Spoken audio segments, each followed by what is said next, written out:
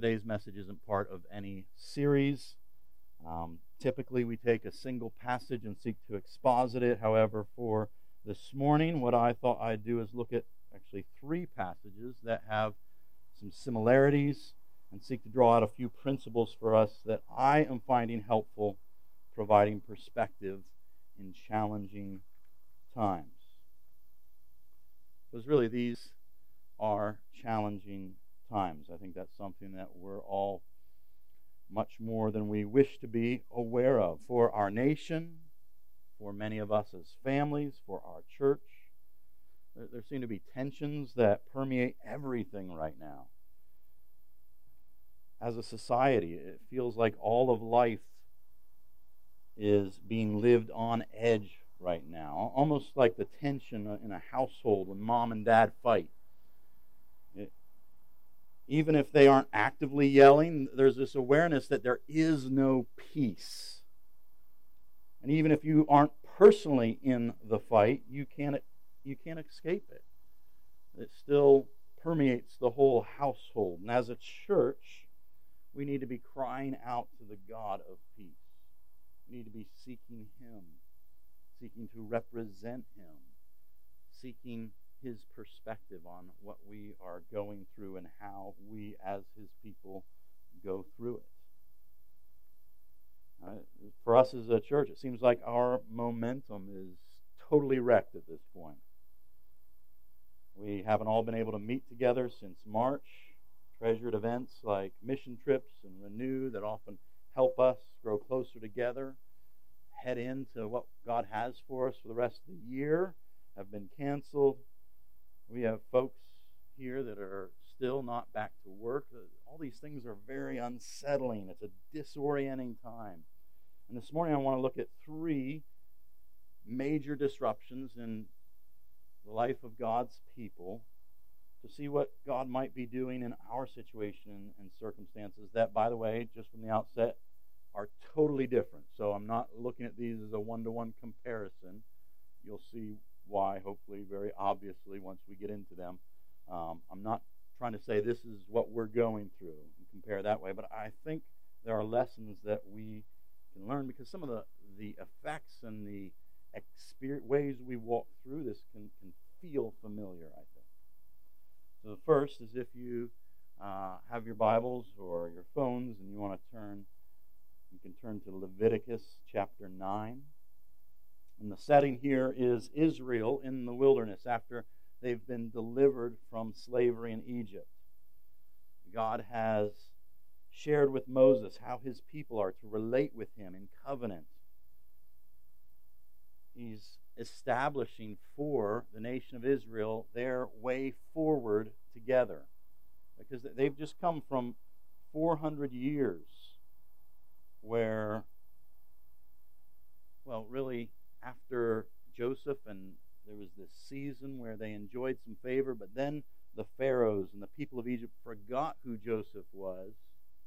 And then here we have this people that are living in this foreign land and ultimately were put into bondage and slavery because they were a threat to the Egyptians. And it's easy for the people of Israel to forget who God was and what He was like. Brought questions into their minds. And now they've been delivered and they've seen God again and again be faithful to them to show that He is with them and that He is for them. And so we see the establishment, the inauguration of the priesthood and the first sacrifices. And this new system, this new way of relating to God have been made clear, have been passed from God to Moses, and now Moses is sharing it with the whole nation.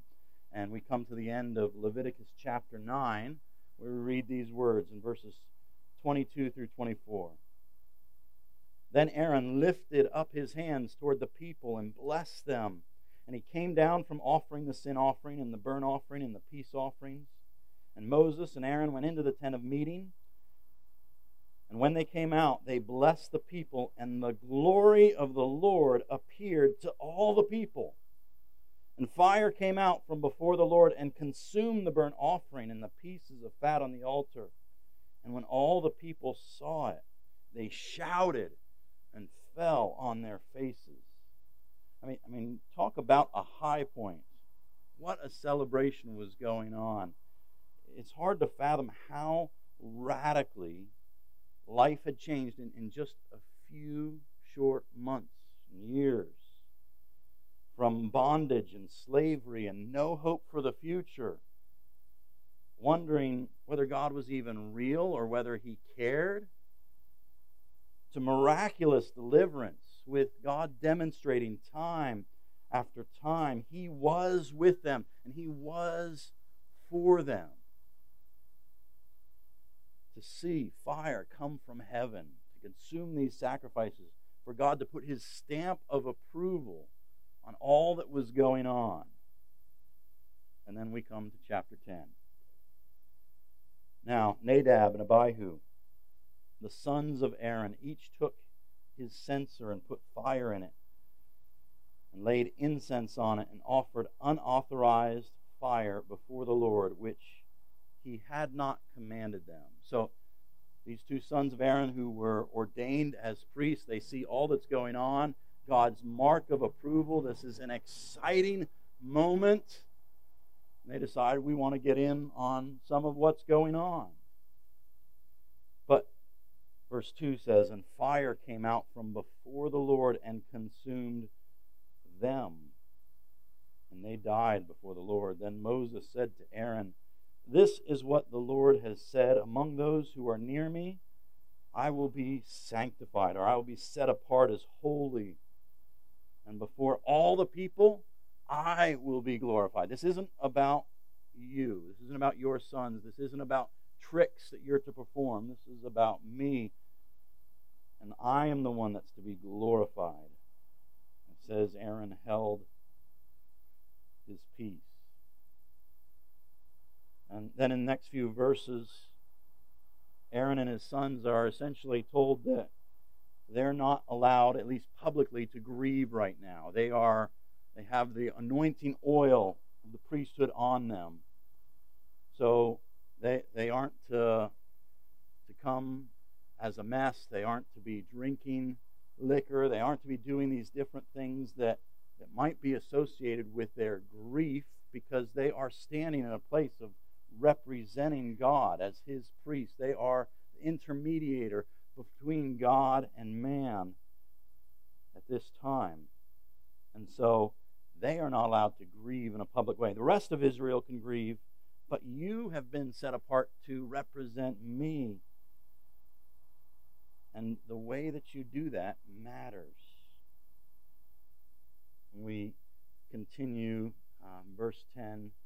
You are to distinguish between the holy and the common, between unclean and the clean. And you are to teach the people of Israel all the statutes that the Lord has spoken to them by Moses. So this was something that the Lord spoke to Aaron. The way that you do this role that you've been given, this assignment that you have, it matters. Because this isn't just doing things the way you want to be doing them. This is representing me. You're standing in my place for the people. And so it's important how you do this. I mean, talk about a downer, a mood killer. Nadab and Abihu seems a bit too excited for this offering and seeing God consume the sacrifices with fire. They wanted in on the action. It seems that they wanted a bit of attention for themselves. After all, they were priests too. They had a role in this, but they see, wow, what an amazing display. And this is what we're part of. But they were doing it in a way that God had not authorized or called them to do. They're making up their own way of approaching God and representing God. And at the outset of the priesthood and the sacrificial system, God wasn't interested in allowing His way of relating with His people to get hijacked by other agendas. His priests were to mediate between God and man, and they did not have the prerogative to do that however they wished. Nadab and Abihu, they suffered these consequences for it. The second example, turn in your Bibles to 1 Chronicles chapter 13. And the setting here is David has become king, and he has begun his rule after Saul's death. And one of his chief objectives is to reunite the nation of Israel that's been divided because of the civil war, this infighting, this chasing down David, this unwise leadership of Saul. And so David is seeking to establish and reunite the nation. And they've just had a key victory where they defeated the Philistines. And so we begin reading in verse 1 that David consulted with the commanders of thousands and of hundreds, with every leader. And David said to all the assembly of Israel, "If it seems good to you and from the Lord our God, let us send abroad to our brothers who remain in all the lands of Israel, as well as to the priests and Levites in the cities that have pasture lands, that they may be gathered to us. Then let us bring the ark of our God to us, for we did not seek it in the days of Saul." All the assembly agreed to do so, for the thing was right in the eyes of all the people. So David assembled all Israel from the Nile of Egypt to Lebohitham to bring the ark of God from Kiriath Jearim. And the parallel passage in 2 Samuel says that David had with him over 30,000 men. This was a turning point for Israel in returning to worship Yahweh after Saul had neglected the Lord during his reign. It's another significant celebration marking repentance and a move in the right direction for the entire nation. Verse 6 we read, "And David and all Israel went up to Baalah, that is to Kiriath Jearim, that belongs to Judah, to bring up from there the ark of God, which is called by the name of the Lord, Yahweh, who sits enthroned above the cherubim. And they carried the ark of God on a new cart from the house of Abinadab, and Uzzah and Ahio were driving the cart. And David and all Israel were celebrating before God with all their might, with songs and lyres and harps and tambourines and cymbals and trumpets." I mean, they were making some noise. "And when they came to the threshing floor of Chidon, Uzzah put out his hand to take hold of the ark, for the oxen stumbled.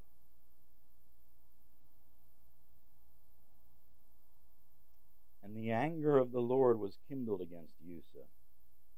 And he struck him down because he put out his hand to the ark, and he died there before the Lord." Verse 11 says, "And David was angry because the Lord had broken out against Uzzah. And that place is called Perez Uzzah to this day. And David was afraid of God that day. And he said, 'How can I bring the ark of God home to me?' David did not take the ark home into the city of David, but took it aside to the house of Obed-Edom the Gittite. And the ark of God remained with the household of Obed-Edom in his house 3 months. And the Lord blessed the household of Obed-Edom and all that he had." We can look at accounts like this and just say, what's going on? Isn't that a bit of an overreaction? It helps to know that Uzzah was a Levite. It was his job to know the law. He should have been aware that the ark was never to have been pulled by an ox cart. It was supposed to be carried on poles by the Levites.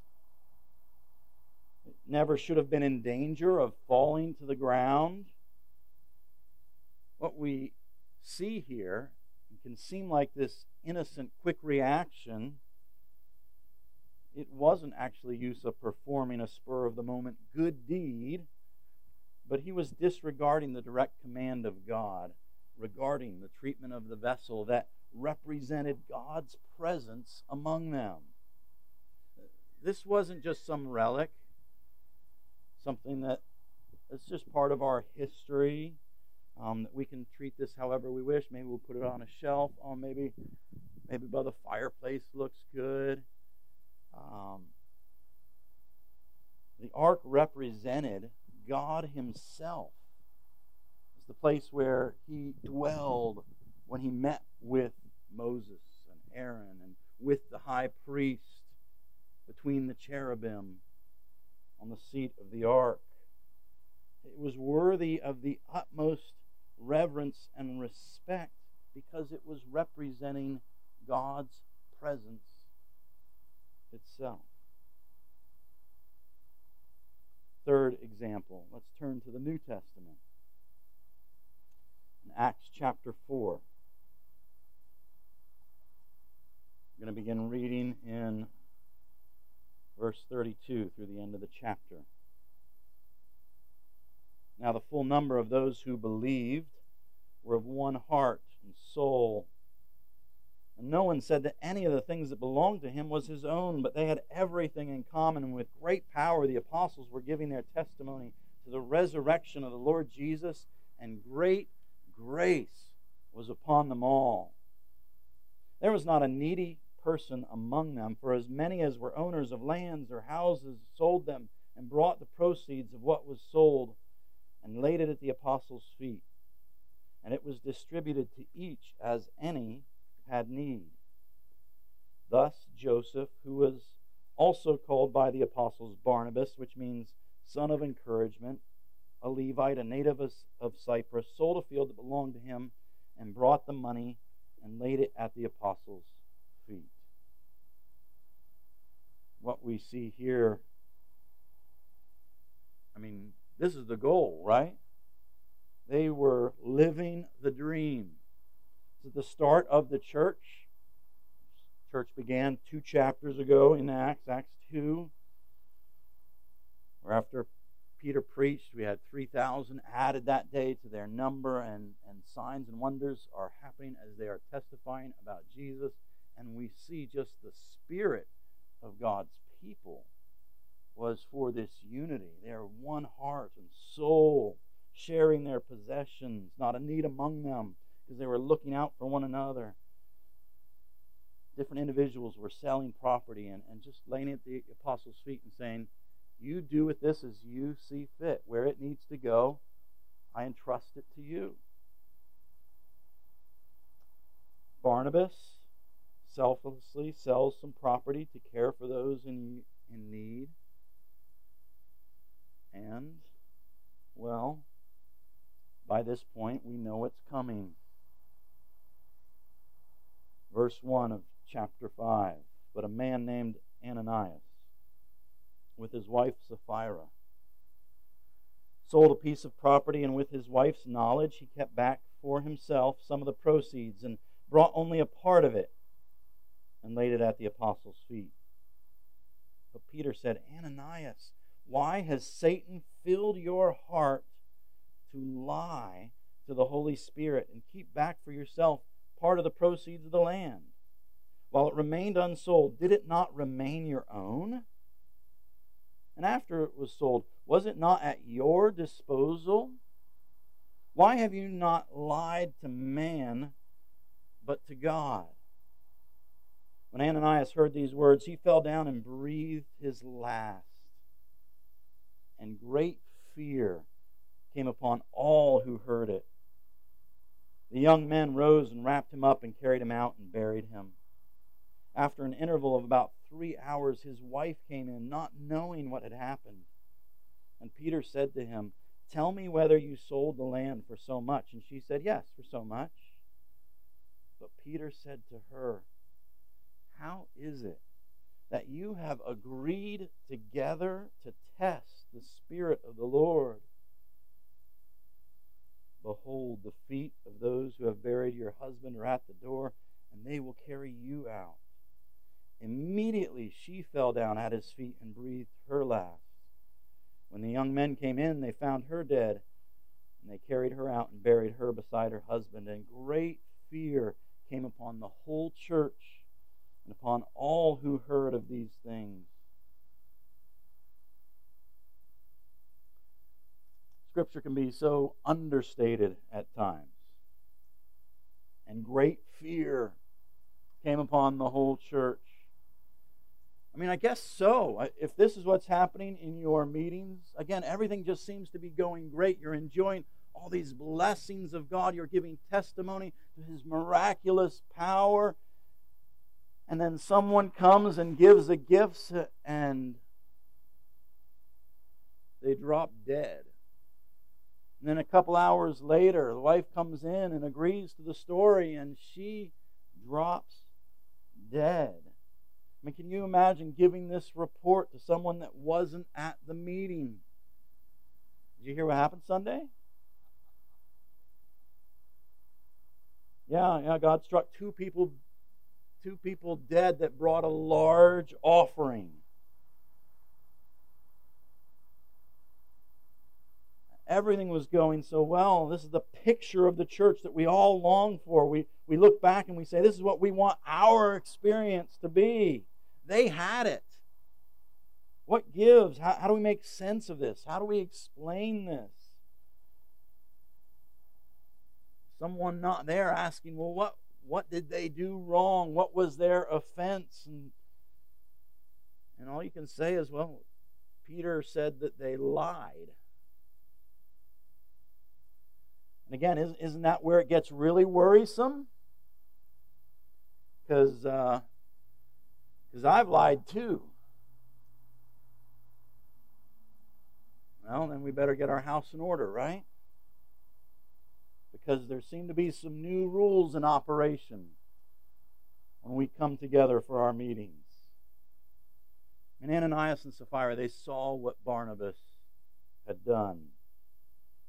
I'm sure they saw and heard the encouragement that he got from the apostles. Oh, he got this really cool nickname, Son of Encouragement. How folks talked about him and his generosity.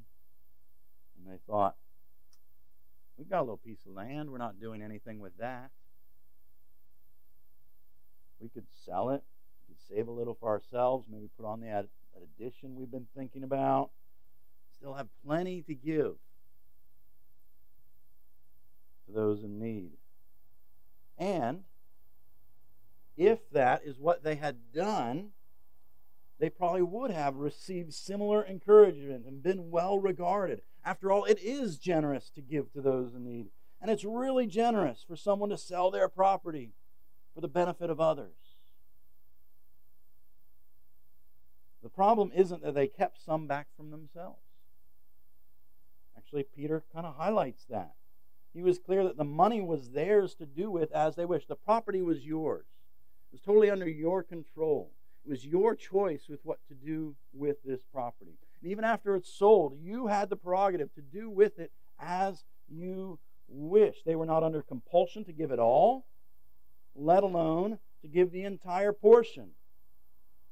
But the problem came in when they said they gave the whole amount while keeping some back so that they would look better. Like they were making a bigger sacrifice than what they actually were. And Peter said, you're not lying to us. It's not us you've offended. You're trying to lie to God Himself. You're trying to move up the chain, move up this ladder, you think, to get attention that you desire. You've done it deceitfully, but you're trying to pull the wool over God's eyes, and God knows the reality. Obviously, these passages have some similarities, beginning with people dying, or more precisely, being put to death by God as a direct consequence of their sinful actions. Now, we know that all death is the result of sin.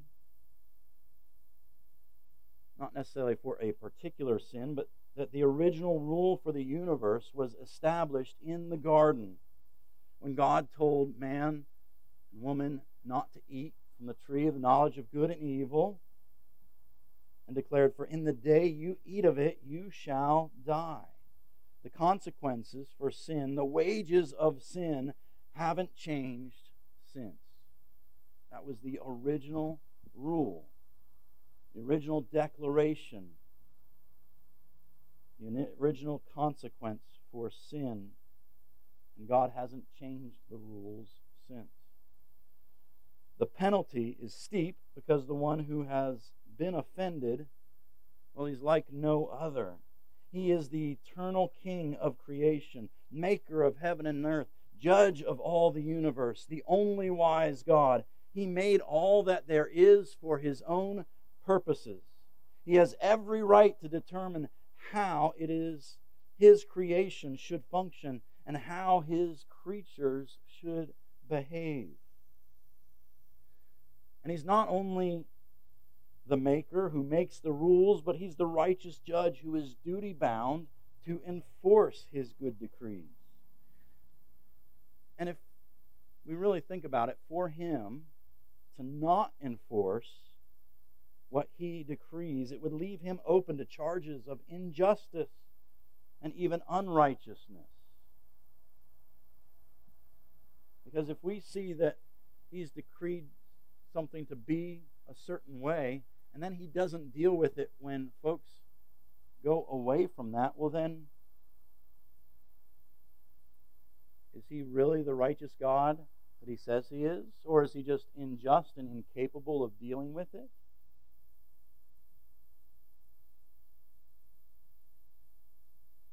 Yet, what we experience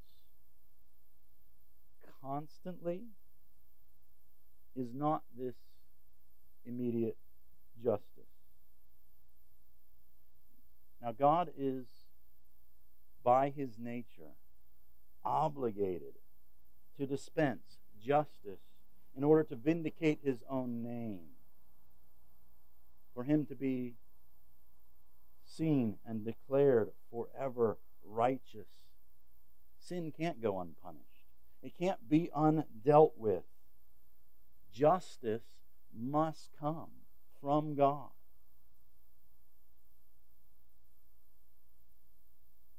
But mercy, which He is never obligated to dispense, and by its very definition of not receiving the punishment we do deserve, mercy is something we cannot earn, we cannot deserve. But our experience is that mercy is so common to our everyday lives that we can be, well, shocked, surprised, sometimes even offended when mercy is withheld and someone experiences justice instead. We can wonder what God's problem is and whether He's having a bad day when we read accounts like this, where someone did something that to us doesn't seem like that big of a deal, and they pay the price with their lives. You say, God, whoa, slow down.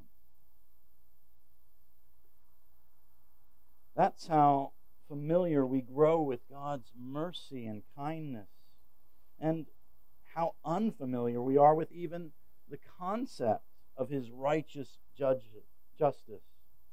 Instances like this, where someone experienced immediate justice, we tend to be more than just a bit unnerved by. It can really bug us. It can seem extreme, and really in our hearts, I think we can even wrestle with, it seems even ungodly, at least unlike the conception of God that we are comfortable with. The reality is these are not isolated aberrations. As we go through, these look a lot more like a pattern, especially if we stand back and see the timing of each of these occurring within a key transition in the life of God's people, the establishment of the priesthood and the sacrificial system under the law, the reinstitution of Israel's worship of God under the leadership of God's chosen king, and the establishment of the church as the spiritual community of those purchased by Christ's own blood. Looking at this pattern at repeated key moments, I just want to make a couple observations and see if any of this is helpful for us. Again, what we are experiencing are not this type of disruption, but we are experiencing disruptions. We are experiencing things that are challenging for us. A couple of weeks ago in John 2, we saw Jesus cleansing the temple because he was jealous for his Father's house. Because John has that account of him cleansing the temple at the beginning of Jesus' ministry, and the other Gospels have it at the end. There's some dispute, but it leads some to believe, well, either they have different orders in which they told things, or some would say, well, there are probably two different times where he did a similar thing in cleansing the temple and driving out the money changers and those that were selling things in the temple grounds. I think that's very possible because I think his intense jealousy for the temple of God, this meeting place of God and man, is, well, the same kind of thing that we see on display here in these other accounts. In a broad sense, I think all of these accounts are instances of God upending what's normal, of disrupting the status quo to cleanse the temple from what was infecting it, what was causing it to be sullied. Because cleansing temples is a recurring item on God's to-do list. It isn't something he just did once or twice during his earthly ministry.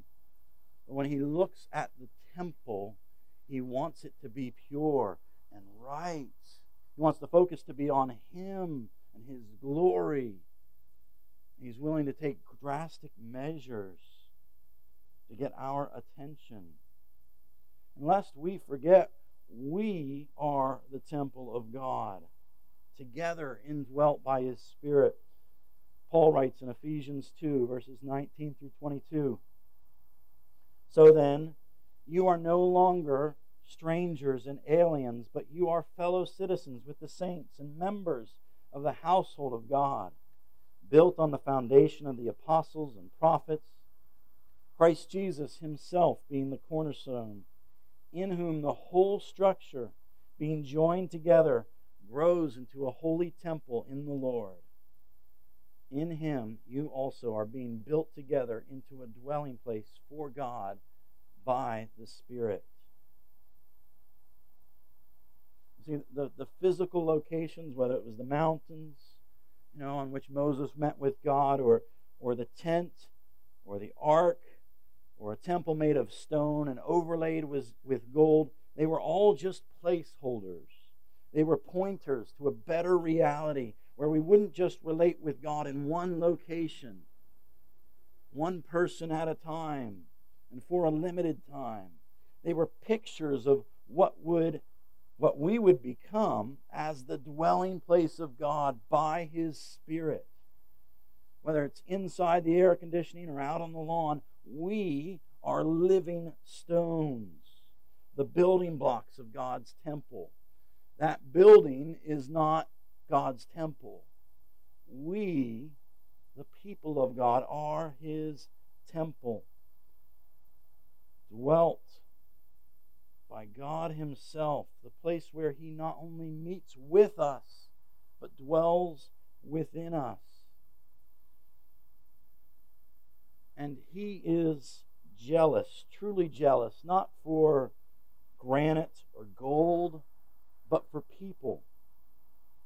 And so he sometimes takes shocking measures to get our attention, just like it was shocking for the people in Jesus' day to see the tables flipped over and to see him form this court and drive out animals. He got their attention in that moment. And he will sometimes take shocking measures to get his people's attention, to do a cleansing in our midst.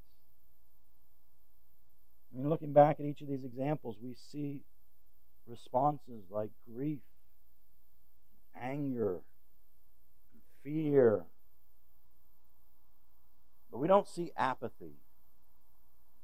We don't see people disinterested. God gets our attention when He disrupts our normal. The second thing I want us to see is that God builds His church His way for His purposes. God cares about how we come to Him.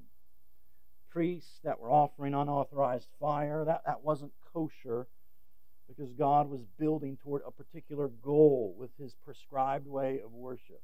They may not have understood why He was doing every detail, but God was making clear that they weren't allowed to come to God in any way that they wished. Now, with hindsight, we can see part of the purpose that God was doing this is because there is only one way to the Father. We don't get to choose our own adventure to get to God. He has made the way for us. And we either go His way or we don't get to the Father.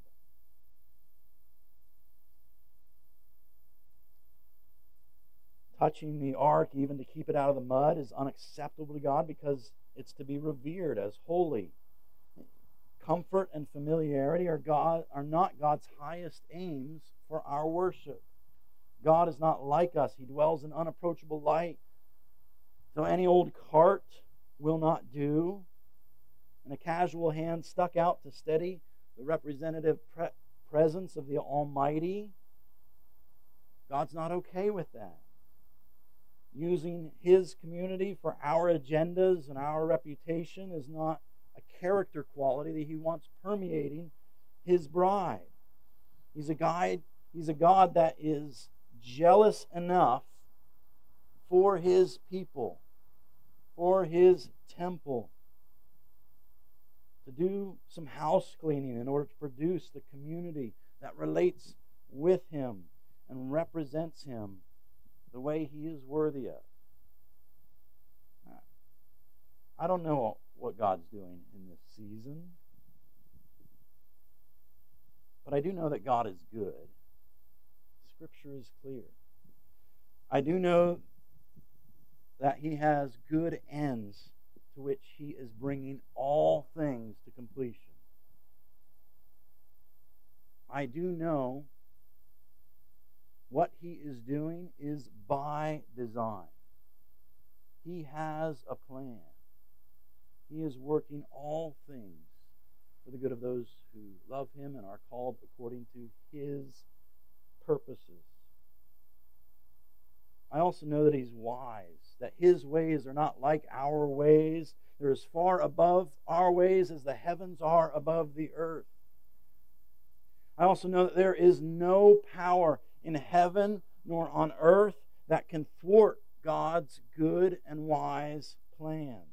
Nothing in all of creation can keep Him from doing exactly what He intends to do. So even when we don't understand all that He is doing, doesn't the combination of those factors mean that whatever God is doing, it is perfectly designed for His good, perfect purposes? We're living right now in odd and frustrating times. I believe we are under attack spiritually as the church of God. There are spiritual forces that would delight in tearing us apart, to divide us over temporary issues like masks or politics or race. And like Job, we might one day see what was going on behind the scenes to tempt and to torment. Or like we were reminded from James last week, we might need to be reminded that what we are going through are tests of our faith. This is a testing, a proving of our faith, that we need to give attention to where our hearts are directed.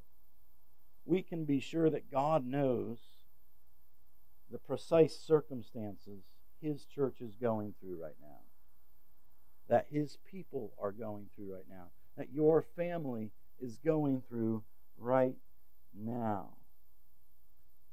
And we can also be sure, because He is wise, because He is good, because He is strong enough to do whatever He intends,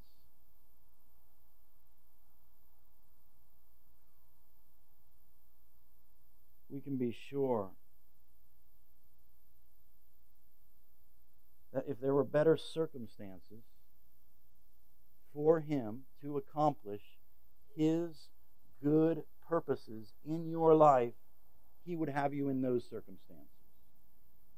But He has determined for us right now that these are the circumstances that are best to produce in us what He desires to bring about.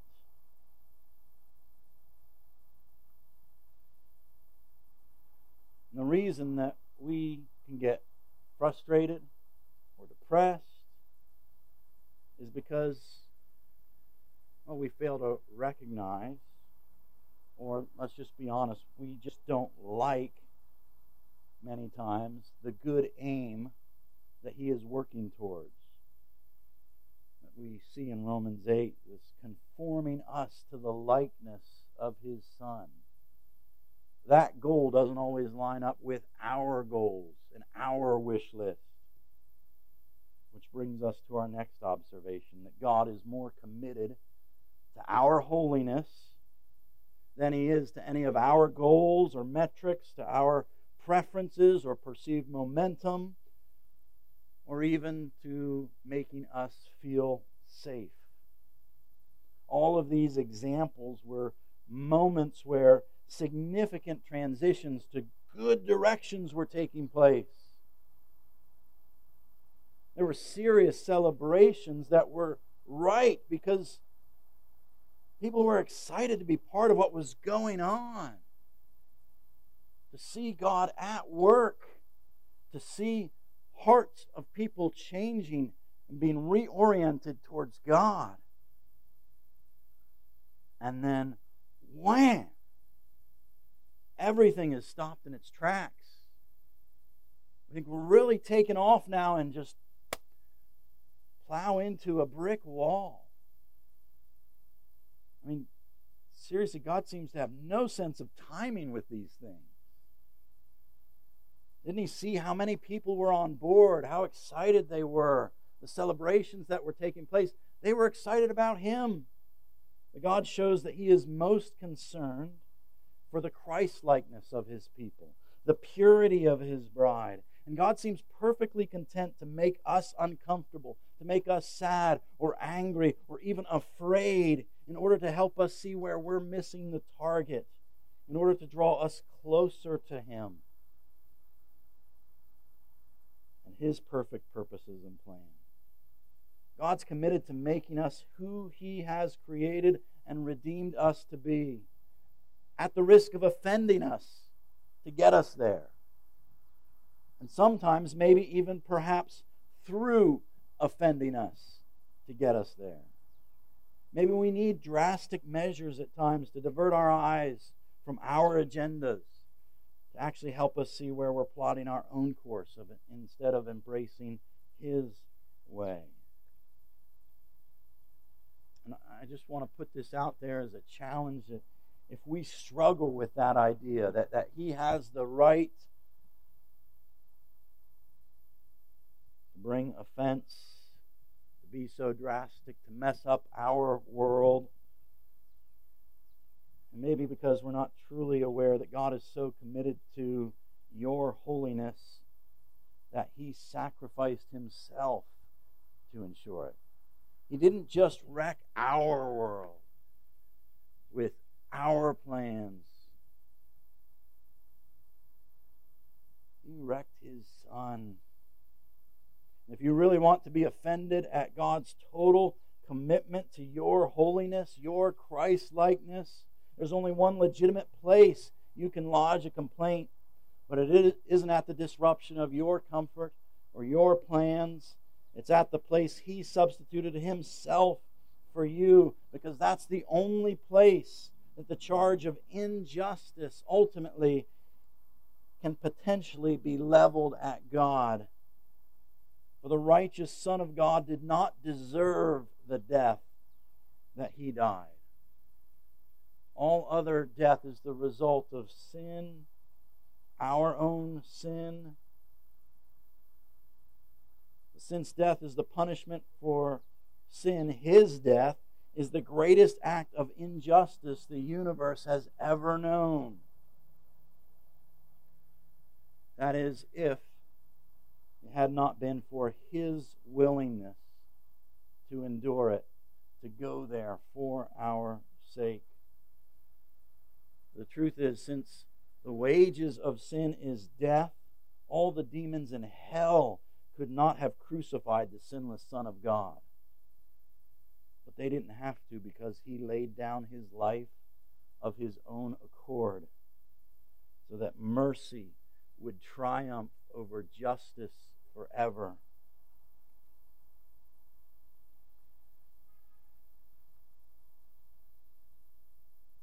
And the reality is that death to our way of things brings God's way to life. After the death of Nadab and Abihu, do you think Aaron's other sons took their role lightly or tried showing off? No, they took on the mediatory role of priest for the people, making sacrifices on their behalf and giving them a more accurate picture of the ultimate high priest who one day would give himself, offer himself as our sacrifice. And David was angry when Uzzah was killed, complaining about how the ark was not able to come to him.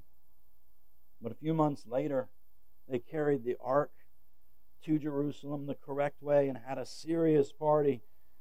They also had a built-in reminder that they served the God enthroned upon the cherubim, not the other way around. This isn't a token that we take around to command God to do our bidding. He is the one that is Lord of all the universe, and we serve him and his purposes. And in Acts chapter 5, after Ananias and Sapphira were buried, we read this, the very next verses, 13 and 14. None of the rest dared join them. They didn't want to be in the meeting where people were getting killed. But the people held them in high esteem. And more than ever, believers were added to the Lord, multitudes of both men and women. I mean, the first part's really understandable, right? If I'm aware that the church down there, people are dying in the meetings, I'm going to keep my distance. But what it produced in God's people was still so overwhelmingly attractive that people revered them. And more than ever, it says, multitudes were added, both men and women. Friends, I don't claim to know all that God is doing in this season, but I'm convinced that lost momentum or the death of some of our agendas and dreams is not the same as defeat. And it should not lead us to despair. Instead, as we walk through uncertain times, let us look for, God, what are you trying to teach us? Where do you want my heart to be oriented differently towards you? How can I respond to you? How can I proclaim others to you? Help me. It's okay to say, Lord, I don't understand, but I want to. I know because of what you have done that you are for me forever. So when I go through challenging circumstances in the moment, I don't want to discard everything I know to be true about how you have eternally brought me close to you. So help me as I struggle through uncertainty and questions and confusion to cling to you because you are worth it. And Lord, the things that I don't understand or I think I knew better, show me. Give me ears to hear, eyes to see, and a heart to understand. I might learn what you have for me and walk with you in a way that is pleasing. Because what we all need to remember, that we who worship the resurrected King, death is never the end of the story. Let's pray, and if the band could come. Father, thank you that you have sent your Son to declare forever you are for us, that we never need wonder whether you love us, whether you have our best interests at heart. Lord, help us whenever we question, whenever we wonder, to look to that place where you have made absolutely clear for all time your goodness, your wisdom, your justice, and your mercy. May we love you for it, give you praise even when we don't understand. Help us to be teachable. We can walk in a way that is pleasing to you. In your name we pray.